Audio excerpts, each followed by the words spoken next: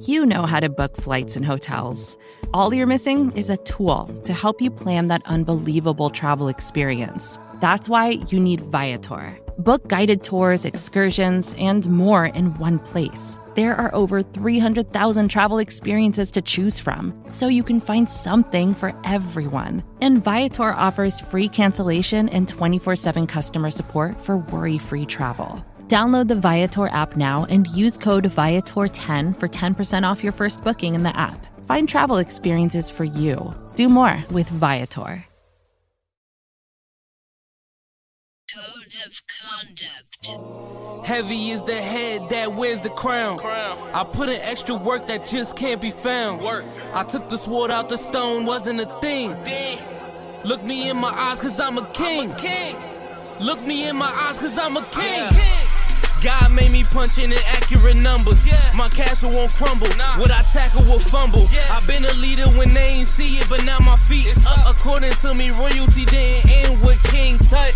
Crown on my head, clouds is at my legs. Big said sky is the limit. I look down on the ledge. I push the bar like I'm opening a cell. Hands in my cookie jar, you won't come out with a single nail. I need all of mine. The weight of my shoulders won't fit on a scale. What's a king to a giant? Well, Goliath fell. Even if we playin' chess, dog, this king can't be checked. I make all my moves on the board. I invented my steps. I'm a king, the blood of a ruler. I feel like Mansa Musa.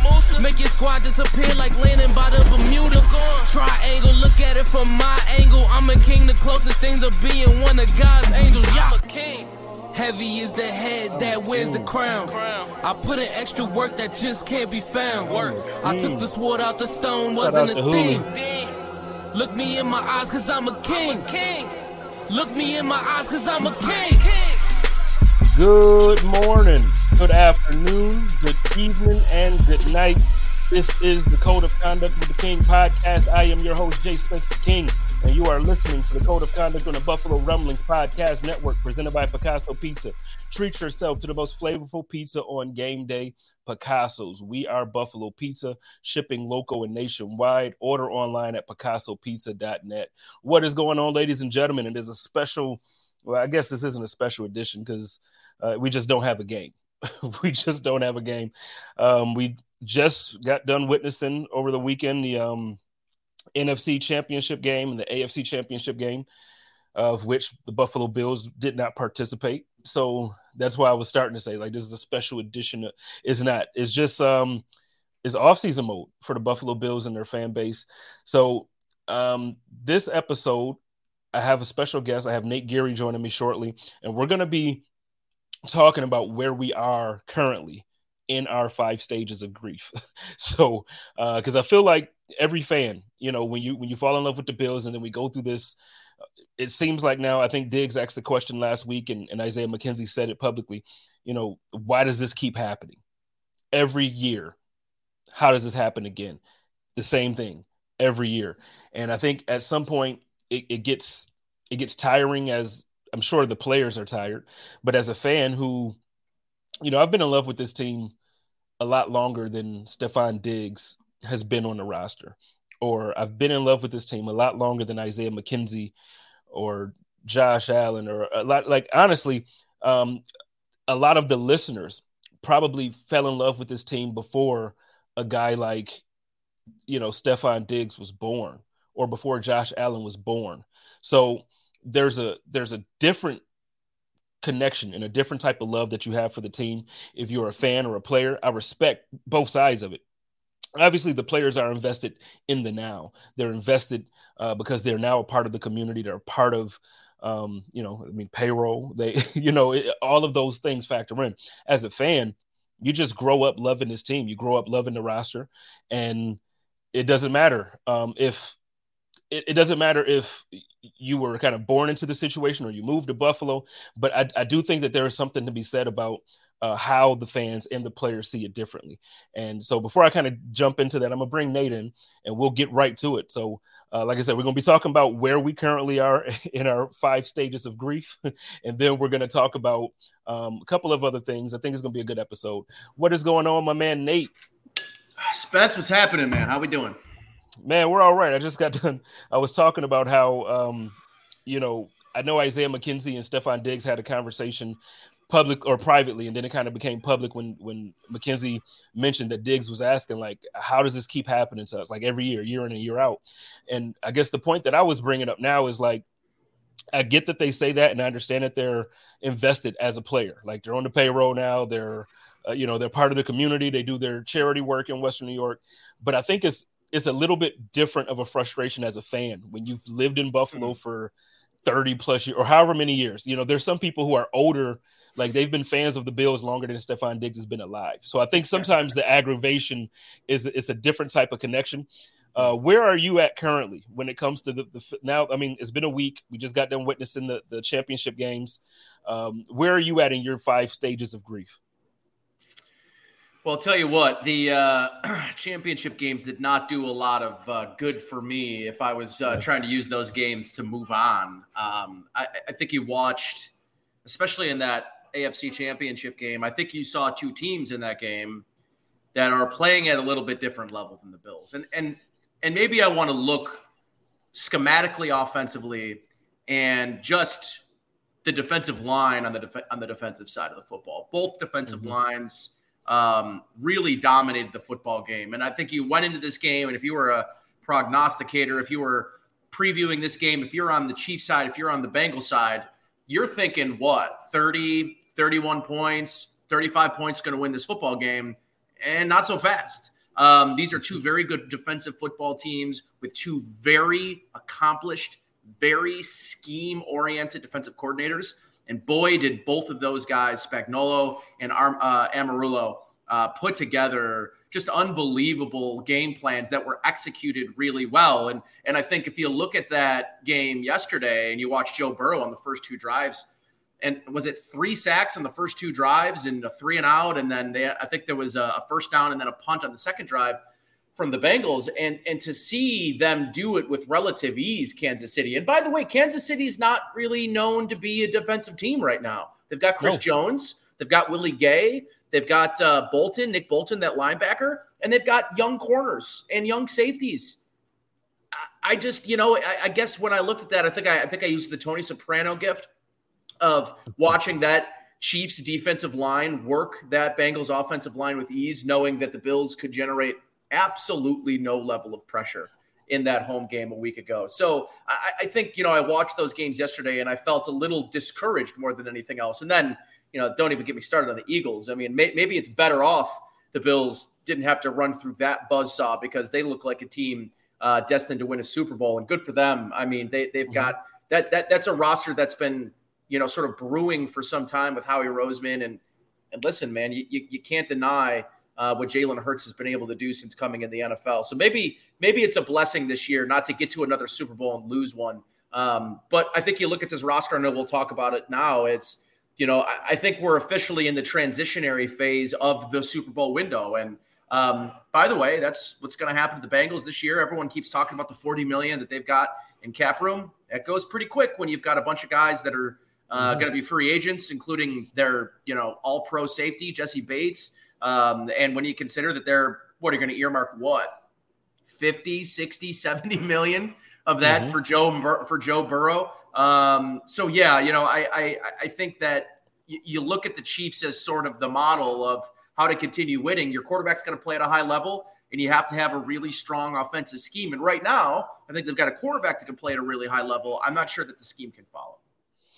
Yeah, and you know what? Let's talk about this game for a bit, because I know Leslie Frazier's his contract is up, if I'm not mistaken. I don't think that there's been some conflicting reports about that. I don't know. I was under the impression it was. I think John Worrell of the Associated Press said that he does not believe that Leslie Frazier's contract is expiring this year. So I don't really have a good answer.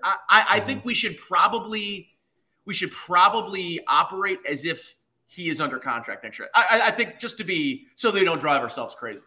Yeah, well, that's kind of where I was at too as well. It's like, to me, there has been no conversation really about moving on from him. There's no indication that they even feel like there should be a discussion about it. Because it feels like, for 75% of the time that he's been our defensive coordinator, we've had a top 5 defense. And now I understand, fast forward to the playoffs, and it seems like we our defense lets us down in the biggest games of the year.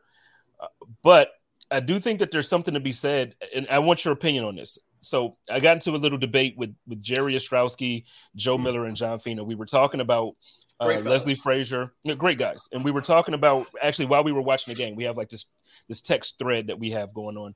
And Joe's like, we don't need to bring Frazier back. We don't need to bring him back at all. Like, just move on from this guy. And I'm like, well, I think the way the team looks at it is they'll stick with a guy that leads them to top defense almost every year. But this is where I have the issue when it comes to our coaching structure. I think it's all fine and dandy that Sean McDermott has trust in his leadership. Like, I understand that, hey, Ken Dorsey's calling the offensive calls, Leslie Frazier's calling defense. My problem comes into play in the biggest moments of the year. So in the play, and I'm not talking about just one play or a drive, but I think when it comes down to the playoffs, I think Sean McDermott should be a lot more involved. Therefore, he should be a lot more accountable when we don't win. I feel like he's kind of taking it out every year now. 13 seconds happens, and it's like, well, things were communicated, but and it's like, so my issue with Sean McDermott is I don't want his head. I don't want him fired. But I feel like this is the next step of coaching that I'm ready for. I don't want to let go of Frazier. I don't want to let go of Ken Dorsey. I think that they do a good job, but I think McDermott has to now take somewhat more of a leadership role when it comes to the coaching in big moments. And then that way it falls on his shoulders. Yeah, I think the surface you're scratching here, Spence, is a fundamental issue for me, which is, I don't disagree with you that I'm maybe looking for Sean McDermott to be more hands-on, and he can do that defensively. The problem is you have a former head coach, you have the CEO of the defense in Leslie Frazier. If you start, it's hard to know what level of involvement Sean McDermott is in during the week, during the game plan. I'm sure there is a lot of involvement. The thing that makes this Bills defense unique is it's a very straightforward scheme. It is a Tampa 2.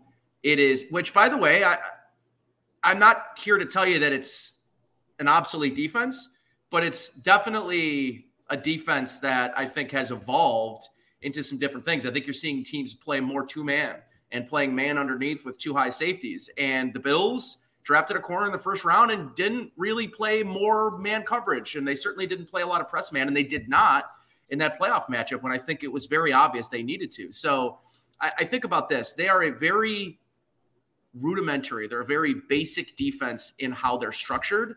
What makes them complex is their checks at the line of scrimmage. The coverages that they can roll into when they have Hyde and Poyer back there, when they have a healthy Tre'Davious White, and when they have Tremaine Edmonds. And we don't know if this defense is going to continue on with Tremaine Edmonds. So I think that the back end is so solidified and they've spent a lot of resources on the front end to be good. It just hasn't materialized. The thing is when you start bringing in new guys, those checks, those complex checks become more difficult to execute in a game situation, because when you're starting in basic defense and checking into more layered things as the play goes on, and you're bringing in DeMar Hamlin, and then Hamlin goes out, and now you've got, Dean Marlowe, and now you got, rookies in Elam, and then Dane Jackson, and then you got, Dotson coming in, and then all of a sudden, this high efficiency, high powered machine that's been this Bills defense for so long, you start to see breaks in coverage, and you saw it 2 times in the first 2 touchdowns in that game are broken coverages. I can't tell you the last time I've seen a broken coverage in a game, much less broken coverage that cost 2 touchdowns in 2 consecutive series. So that to me speaks to something. I guess for me, the fundamental issue you're going to always have with Sean McDermott, but not just Sean McDermott, any defensive coach as your head coach. This is an offensive league. And when you have an elite level play caller on the offensive side of the ball, he will not be there long. And you're always going to have, the pressure's going to be on Sean McDermott to hire and develop offensive minds when he himself is not one. And I think that's really the key fundamental issue that I have is without a coach as a play caller, even if you look around the league, the defensive guys, the Brandon Staley's, he is very hands-on in that defensive room. But can you name me who the Chargers defensive coordinator is? I can't. I know a lot of football. I can't tell you who their defensive coordinator is. Yeah. And my point is that he is sort of the de facto face of that defense. And, whether or not you want Sean McDermott to be more hands-on and from the defensive side of the football and maybe focus less on the CEO stuff. If you remember 2 years ago, we wanted him just to focus on the game management stuff because that was the area that we felt, he lacked in and needed to be better in. And during the regular season, he's one of the most aggressive and one of the best coaches in terms of mathematical situations, when they shouldn't go for situations. And then they freezes up a little bit in the playoffs. So I think this is sort of a 3-layered thing with the coaches. Do you want him to allocate more time to the defensive side of the football when you have, and you're paying Leslie Frazier as a former head coach, as a guy that's coached defense in this league for a very long time? If you're asking your head coach to be more hands-on, it sounds like you have a defensive coordinator problem, and you should move on from the defensive coordinator and find someone that you can trust and you can set it and forget it on the defensive side of the ball. So, and I also think on the offensive side of the ball, a first-time coordinator in hindsight probably wasn't a smart move for this team. And it's only because you don't have time to wait to develop a coordinator, just to get him to a point where he's eventually going to get another opportunity to leave. Right. So it's this vicious cycle the Bills are going to find themselves in, partially because their head coach is a defensive head coach. And if you want to look back to the final 8 teams, everybody knows 7 of the 8 final 8 teams, all offensive coaches as their head coach. Yeah. And so I get what you're saying too, as far as the defensive side of it. I don't know if so maybe I'm stating I'm making the statement wrong, or I'm asking the question incorrectly, because I'm not saying it where I want to feel like I have an issue with Frazier. I'm actually one of the few that I feel like, Frazier gives us a very good chance to win almost every single week. There's not many weeks that you come out of a game and you're like, man, the defense sure stunk it up that week. Even if we lose a game, like the games that we lost, I would say the Vikings game, and then honestly, I don't put blame on the defense too often. You know what I'm saying? I would agree with that. So with me saying it that way, I don't have much of a problem with Leslie Frazier at all. I guess what I'm saying is, at the end of the day, so now you are in the playoffs and you're playing against the 6 best teams in your conference.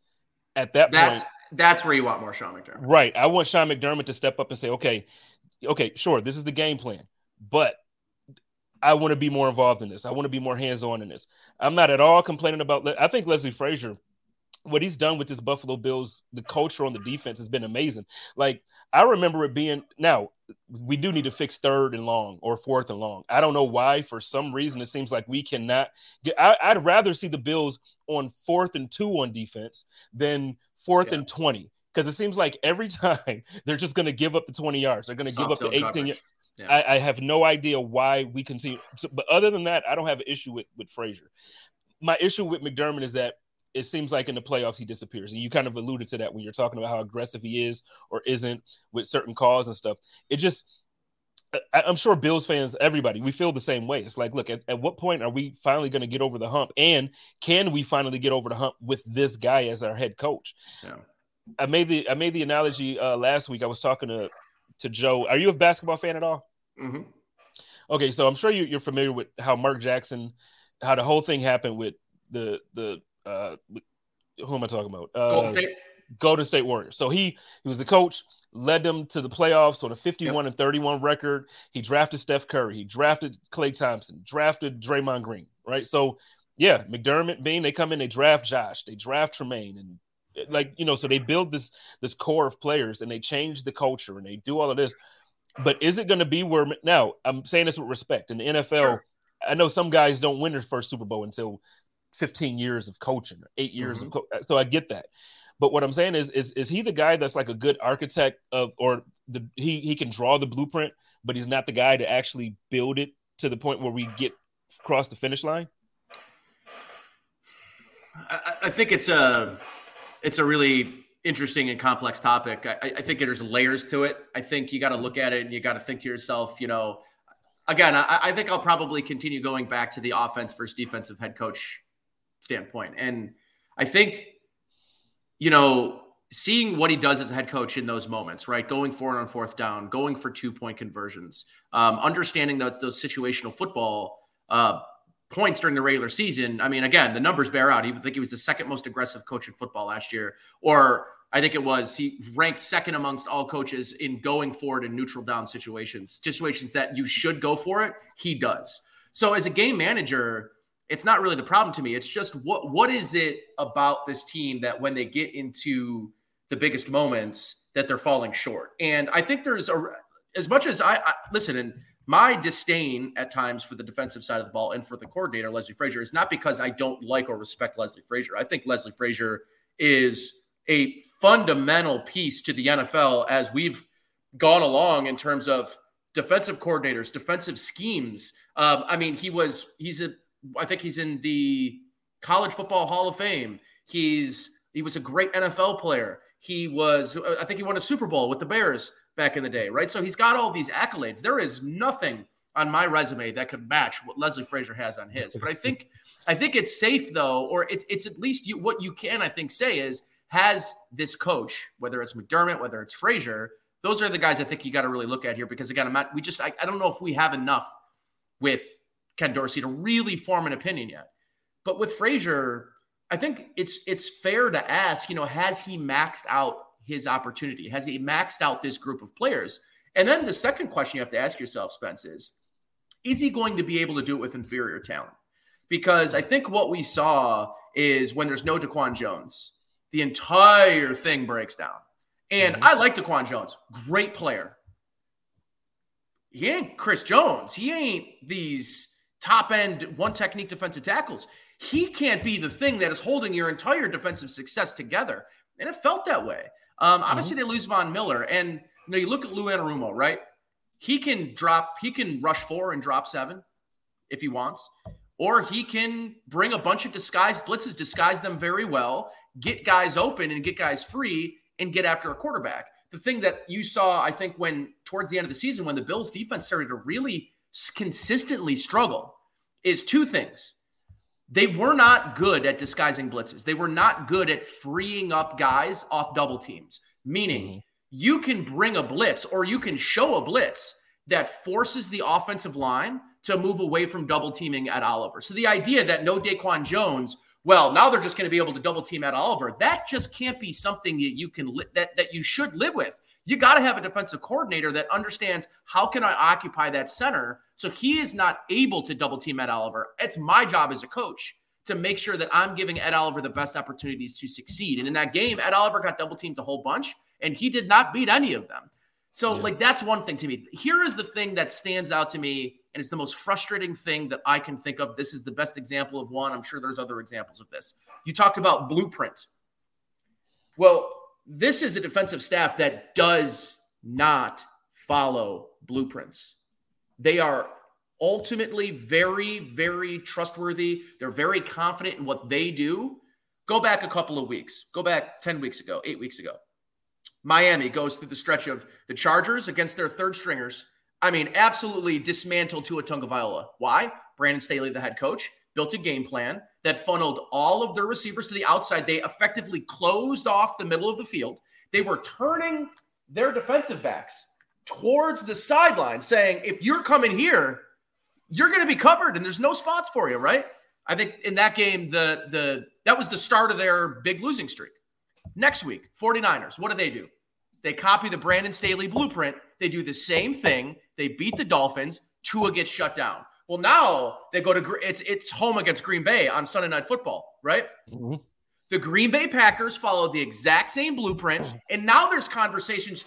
Is this offense falling apart? Can Tua still do this? Well, now they've got to go to Buffalo in the cold. I like it colder, whatever. All the storylines in that game. Well, they go out and have their best game in 3 consecutive weeks of being shut down offensively. Why? Because the Bills did not follow the blueprint that were laid out by the previous 3 opponents that showed exactly how to shut this guy down. And what happens? They scored 29 points, and that game was way too close for comfort. So for me, that was a real issue for me is don't overthink it. This is a copycat league. It's okay to be more than just who you are on a week in, down in, play in and play out basis. It's okay to look at what other teams do and say, I'm going to copy that, especially against an opponent like the Dolphins. So that was one thing that really, really bothered me about, are these guys just maybe too overconfident in what they do that maybe they think their shit don't stink, And sometimes you need to be able to look in the mirror and say, that works better than what I've got going. Let's prepare that way. And not even if it works better than what I've got going, but also like, oh, well, this is clearly kryptonite for this particular team. So like, week-to-week league, man. Just do it. Like every week you're playing a different team and you have to scheme for different guys. Like, that's the Bill Belichick thing. 100%. And I just don't understand, man, like how you have this much history now. You have this much film on all of these teams and all these coaches. You know what they like to do. You know what I just don't understand how, we could have this conversation again. I feel like I could have had you on the same exact week last season and we could have had the same exact conversation. And it's frustrating to go through this cycle of, man, this team is really good. Man, this team is really hard to beat. Oh man, we won a division now. Oh man, and then at the end of the day, we're still talking about the Chiefs being in the Super Bowl or being in the AFC Championship. It's just frustrating. So though, moving on. Oh, go ahead. Hold on. One thing though is like, you don't fumble on your goal line and give up a touchdown to the Minnesota Vikings. You beat the Vikings. You're hosting that AFC Championship game against the Chiefs because you're playing the Jaguars in the divisional round, and you got a bye week in week 1. That game, and what did we look back this year? What do we look back after 2021 and say? They got to get to 1 seed. That's their best route. That is the formula. That's the blueprint. Yeah. And one play, one game kind of changed the whole outlook of that season. And, obviously we don't know what happens if Damar Hamlin injury doesn't happen. We'll never know what happens. People could speculate. The Bills, maybe they would have got ran off the field like they did in the AFC division round. I don't know, but I can tell you that if the route was Jacksonville, home against Jacksonville, and then home against Kansas City in that game on Sunday. When you need mealtime inspiration, it's worth shopping Kroger, where you'll find over 30,000 mouth-watering choices that excite your inner foodie. And no matter what tasty choice you make, you'll enjoy our everyday low prices, plus extra ways to save, like digital coupons worth over $600 each week. You can also save up to $1 off per gallon at the pump with fuel points. More savings and more inspiring flavors make shopping Kroger worth it every time. Kroger, fresh for everyone. Fuel restrictions apply. We might be talking about a different season, man. It's crazy. No, I mean, you're right. There's like you figure we lost to 3 games during the regular season by 8 points. So like I know you're talking about that Vikings game, but I often look at that Miami game. I think about that drop touchdown pass to Gabe Davis in the end zone. I think about the skip pass off the ground to McKenzie. Yep. So I get it. That game was different. Dehydration was real. I was down there and I couldn't get enough water. So I get it.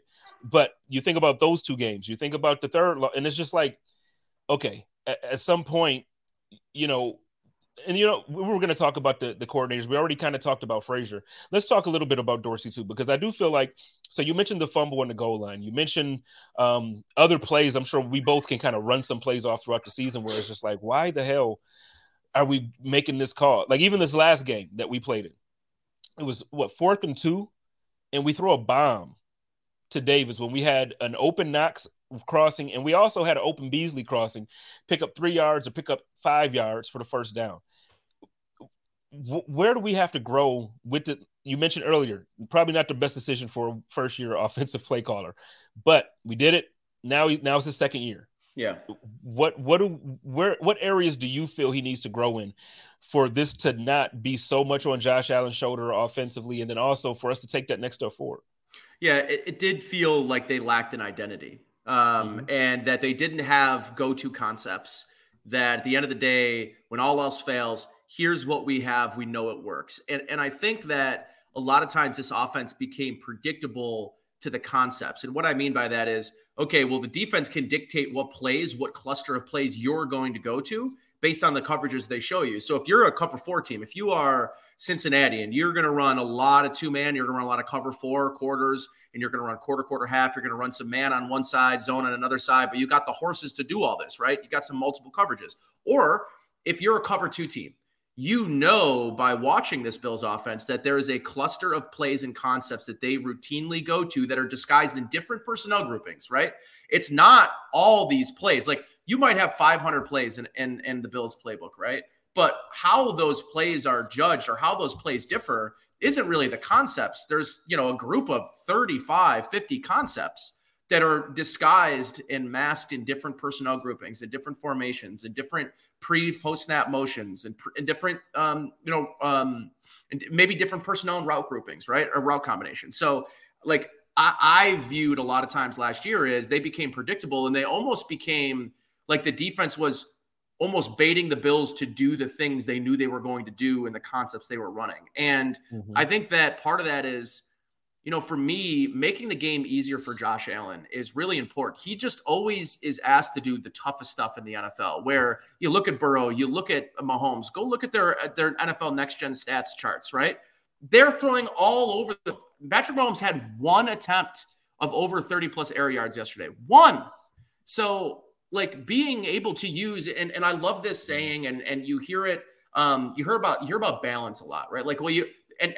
Please tell me, Spence, how many times people want to talk ball with you? What's the first thing they say? Well, I think the Bills, they got to be able to run the football better. They got to run the football better. And I'm just like, yo, let me just stop you. I'm not trying to be disrespectful. I know you probably know football. No, I don't need them to run the football more. I thought we were done with this conversation, right? No, what it is balance to me is not at the end of the day or the end of this football season and saying, what is the percentage of pass to run ratio? What does that look like? To me, that's not balance. And the late Mike Leach used to say, balance is when you force a defense to defend every blade of grass, that every concept is open to you, that if you run something, you've got 5-10 answers against that guy's one look. And it felt like the Bills did not have that. And some of that comes with experience, but the rollout game, cutting down the field. You're talking about Josh Allen and some of this is on Josh, right? But sometimes you have to help your quarterback. Even Mahomes gets a lot of help from his scheme. Burrow, a lot of help from Brian Callahan and his scheme. When your quarterback is trying to press the football down the field and you're giving him open underneath options, he's not taking them. Well, then turn some plays into half field reads. Get him rolling out, especially when you can't protect.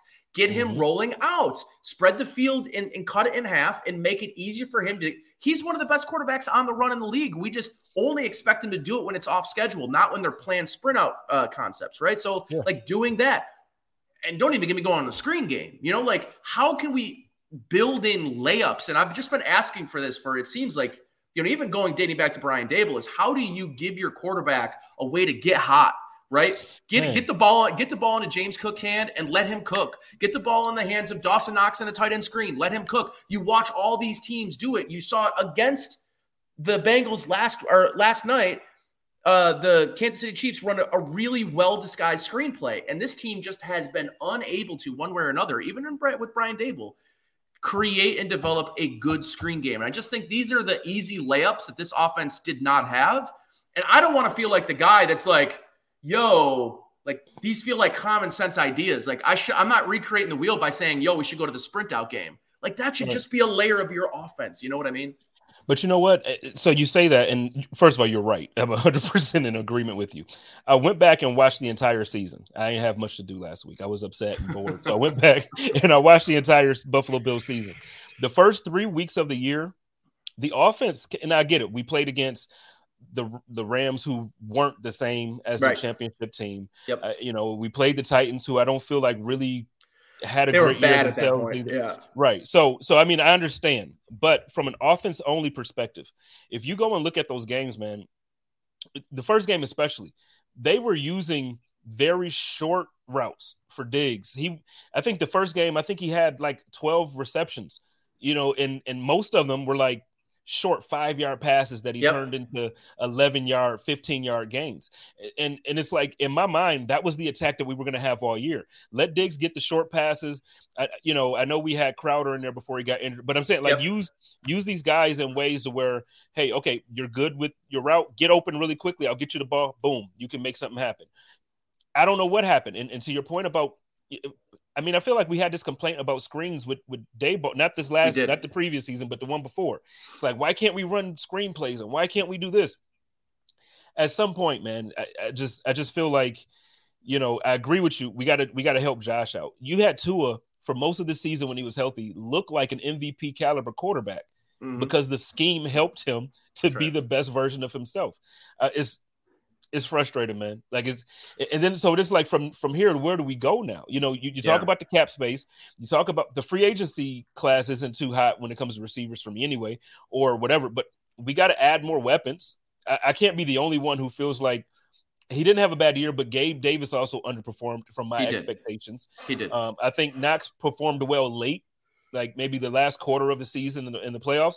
But for the entire year, I wasn't overly thrilled with the performance that we got out of Dawson Knox. I know he had some off-field, like I know his mental health was in question. Yep. So I'm saying that with respect. But I don't know. I feel like there needs to be more consistency from another player not named Stephon Diggs on the offense. Yeah, I would agree.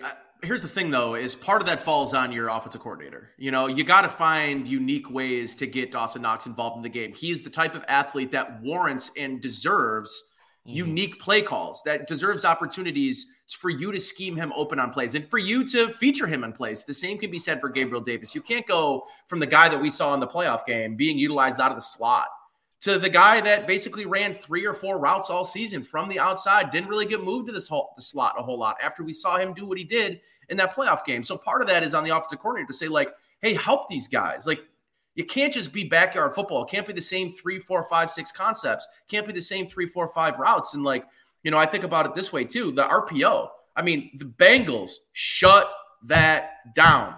I mean, it was not available to the Bills. They ran that same RPO concept 100 times. It was the interception on Thanksgiving. That exact same RPO concept was the interception. And everyone said, well, Josh should have held on to the football longer. Man, don't even get me started on that, because if you're telling the quarterback to hold the football longer on RPO, you don't know what an RPO you're in is. Trouble. Yeah, you're in trouble. So, you know, so I think about, okay, well, what do you do? First and foremost, I think this team has to be considering bringing Cole Beasley back, at least on a 1-year deal. I'd like to get him here in the summertime, fully integrated into this offense. I think it's very real possibility that they move on from Isaiah McKenzie this offseason. They're going to have to try and find areas to cut some salary. They should, you know, and we know that Sean McDermott and Brandon Beane like to keep special teams guys that are core special teamers. So I think Tyler Matakevich is a free agent. Tywan Jones is going to be a free agent. Like, how do you, and you know, are you going to bring back Jay Kumaro, who you basically kept and lost Isaiah Hodgins for, which would have really helped you, I think, right now, having Isaiah Hodgins on the team. So I think that it's probably safe to say too that Crowder will be gone as well. So I think if you go in next year with your 1, 2, 3 going into this offseason as Diggs, Gabe Davis, and Beasley, and then the rest is up for debate. And obviously Khalil Shakir, who I think is really kind of emerging and maybe can be that number 3 guy. But I would like to see this team bring back Cole Beasley, because I think he's a cheap veteran and he plays well with Josh Allen, and they need guys that can bring a more layered approach to a short passing game. So I think the difficult part of this conversation, Spence, is going to be on the defensive side of the football, because you've invested and you've allocated so much draft capital, so much free agent dollars. Do I want to see Tremaine Edmonds back? Absolutely I do. Do I want to see Jordan Poyer back? 100% I do. I don't think you can. I think you need to start reallocating money to the offensive side of the football, whether that's in free agency by saving the 13 million you're going to be given to Tremaine Edmonds this year to 2 offensive linemen, maybe even 1 offensive lineman. I think you have to make that sacrifice with Jordan Poyer. You know, what's he going to make? Is he going to make 11, 12 million? I think you might have to use that and go get yourself another offensive weapon and say, we're going to have to draft some guys. Or have to draft a replacement at safety, draft a replacement at linebacker. I got to say that, you know, the kid that they drafted in the 3rd round from Baylor last year has largely been a disappointment. Didn't really see a lot of the field. And I think that was a miss. They cannot miss on 2nd and 3rd round picks anymore. If this team, if this team is going to get back on track and find themselves back in the Super Bowl sort of favorite spotlight like they were to start this year, they're going to have to hit home runs on their 1st, 2nd, and 3rd round picks this year, because that has really been the thing to me that maybe hasn't gotten enough focus. They have not drafted well. They just have not. And that creates a very difficult, like a much smaller margin for error for this team and this franchise moving forward. But yeah, man, I don't want to see Tremaine Edmonds go anywhere, but I don't know how you watch that game and say, I'll take my chances with the defense giving up points. If I can protect Josh Allen and give him more weapons, let's get into a track meet and try to score more points. Yeah, to me, the way I'm looking at it, man, we need to use the draft, the early picks on offense, whether it's the offensive line or receiver or another tight end after Knox or something. I think we move on from Sweeney. I think we move on from, so I think, but no, I agree with you 100%. You know how I feel about Edmonds. You know how I feel about Poyer. I obviously want those guys back. I also want them to go get their bag. So if they can go and get paid somewhere, go get paid. But at the same time, for me, what I'm looking at, and that's what I'm saying. Earlier I mentioned, I love Frazier. I think Frazier has consistently allowed us to say, man, the offense didn't show up for the defense here. Right. And it hasn't been the opposite. But now you and I had a private conversation not too long ago where we both agreed, like, we can't be what the Green Bay Packers have been to Aaron Rodgers. That's right. You feel like you got this generational talent at quarterback so he can elevate everybody's play. And then you just kind of like forget about the offense and say, well, and you can't do that. Granted, Devontae Adams played better than he was a second rounder. So it's not like but we can't expect everybody drafted in the 5th round to be Diggs. Like, granted, he was drafted there. He plays bigger than his draft. We can't expect everybody to be Antonio Brown early on in his career. Right. We can't expect. So at some point, it's like, look, go and get the guy.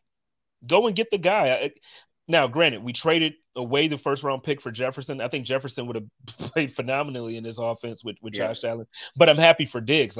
So I think that was the most even trade. But going forward, man, now this year in the draft, there's nobody in the 1st round that I think that will be there when we draft that makes me say, hey, get that receiver in round 1. Right. Round 2, there's some guys, but offensive line needs improvement.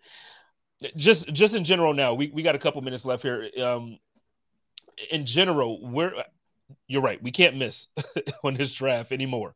We missed on Cody Ford. We missed on you mentioned last year we missed in the 3rd round. We missed, like I can probably name a few. What do you want to happen in this offseason? You don't have to name specific guys, but free agent and draft, like what's the philosophy this year for you going in? If you were Sean McDermott and Brandon Beane. Yeah, I think you might have to look at the 1st round based on where they are. I think receiver or safety has got to probably be the move for you there in the 1st round, at the end of the 1st round, 28th overall, right? The kid from Alabama, the safety, has been someone that I think a lot of people are maybe natural. I think if you're looking at mock drafts, you're seeing a lot of the Bills taking the Alabama safety. I don't know what the wide receiver group they've been getting taken earlier and earlier in these drafts. Is Zay Flowers going to be there available? I would love to have Zay Flowers. Is one of the Tennessee receivers going to be there? Like, to me, I think it's wide receiver or safety, best available of those 2 positions with the 1st round pick. And then in this offseason, I think the Bills really need to get aggressive on going out and getting a starting caliber offensive guard. Someone that I like, Ryan Bates. I think he's a good piece for you. They need a stud left guard, because I think it's about time that you put somebody next to Deion Dawkins that can free him up to be a little bit more independent on the edge and not have to worry so much about what's happening to his right, where he can really focus on the things happening to his left. And I would maybe rather not want to see the Bills draft a guard and let him grow early at the guard position. I'd like to see them go get a veteran. There's plenty of good veterans that you can go out and sign this year that are, coming off their rookie contracts, 26, 27 years old. Or maybe they look and they say, we'll take our chances. We'll draft a guy in the 2nd round at the guard position that we can be as a plug and play starter at guard. And we're going to go out and sign Mike McGlinchey to be our right tackle of the future. And then we've got, Spencer Brown as our swing tackle. Maybe that is what they look to do. I think the right tackle and left guard positions are 1A and 1B, the 2 most important things this Bills team needs to address in the offseason. Wide receivers right there. I think you could also say I'd like to see them go find a good complementary running back to James Cook. I'm not sure if that's going to be Nyheim Hines. It didn't really look like they wanted to use him that way. So we'll see what that sort of looks like. I think he's going to be their primary kick returner and maybe pass catching back. But this backfield's James Cook's now. And I think if you can find two good pieces to upgrade this offensive line, it could unlock him a little bit more. It could free Josh Allen up to do a little bit more as well and have more time and not take so many hits within the pocket. I think those are, to me, the things. And then obviously, you're going to have to replace Tremaine Edmonds, I think. I just don't think this team's going to hand out a $100 million contract. I saw Greg Tom said earlier, Cover One, post a 6-year, $106 million contract that lightens the load on the cap hit that would be this year. That's just so much money, man, for a middle linebacker that you haven't gotten to the promised land with. So I think that's kind of, they've got a lot of difficult decisions, man, and they're going to have to restructure some guys, make a couple of difficult decisions with cuts. But all in all, I think they got to focus on their offensive line and wide receiver. All right. Ladies and gentlemen, that's your man, Nate Geary of WGR 550 joining us. Hey, I normally would be able to say of Buffalo Rumblings, but you and Bruce have retired the Food for Thought show. Do you have any plans on doing a podcast? Do you want your own podcast or anything like that? What's happening with that? Yeah, I'm taking a nice little hiatus right now. I'm going to take a couple of weeks off at the radio station too on Saturdays and let Zach Jones get in there, get in the driver's seat and talk a little on Saturday afternoons. I've been doing Saturday mornings for 10 years. I've been doing Friday nights for 2 years. I need a little R&R to get back to just to kind of get back and sort of reset my gears, get ready for the NFL draft, which will be coming up, and I'll be doing a lot of the coverage at GR for that. And I don't know what's to come on the podcast side of things. I'm sort of keeping my options open, and we'll see. We'll kind of see what comes down the pipeline for me. But for me right now, I think some well-deserved rest is in my future. There's no doubt about that.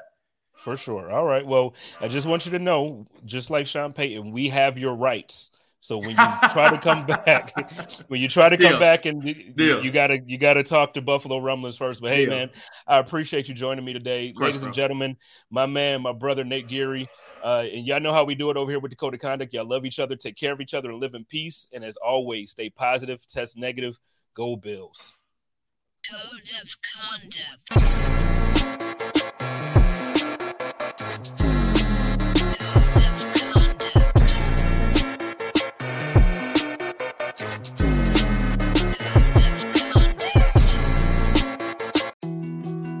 More to-dos, less time, and an infinite number of tools to keep track of. Sometimes doing business has never felt harder, but you don't need a miracle to hit your goals. You can just use HubSpot, because their all-in-one customer platform can make growing your business infinitely easier. Imagine this: high-quality leads, fast closing deals, wildly happy customers, and more benchmark-breaking quarters. It's not a miracle, it's HubSpot. Visit HubSpot.com to get started today.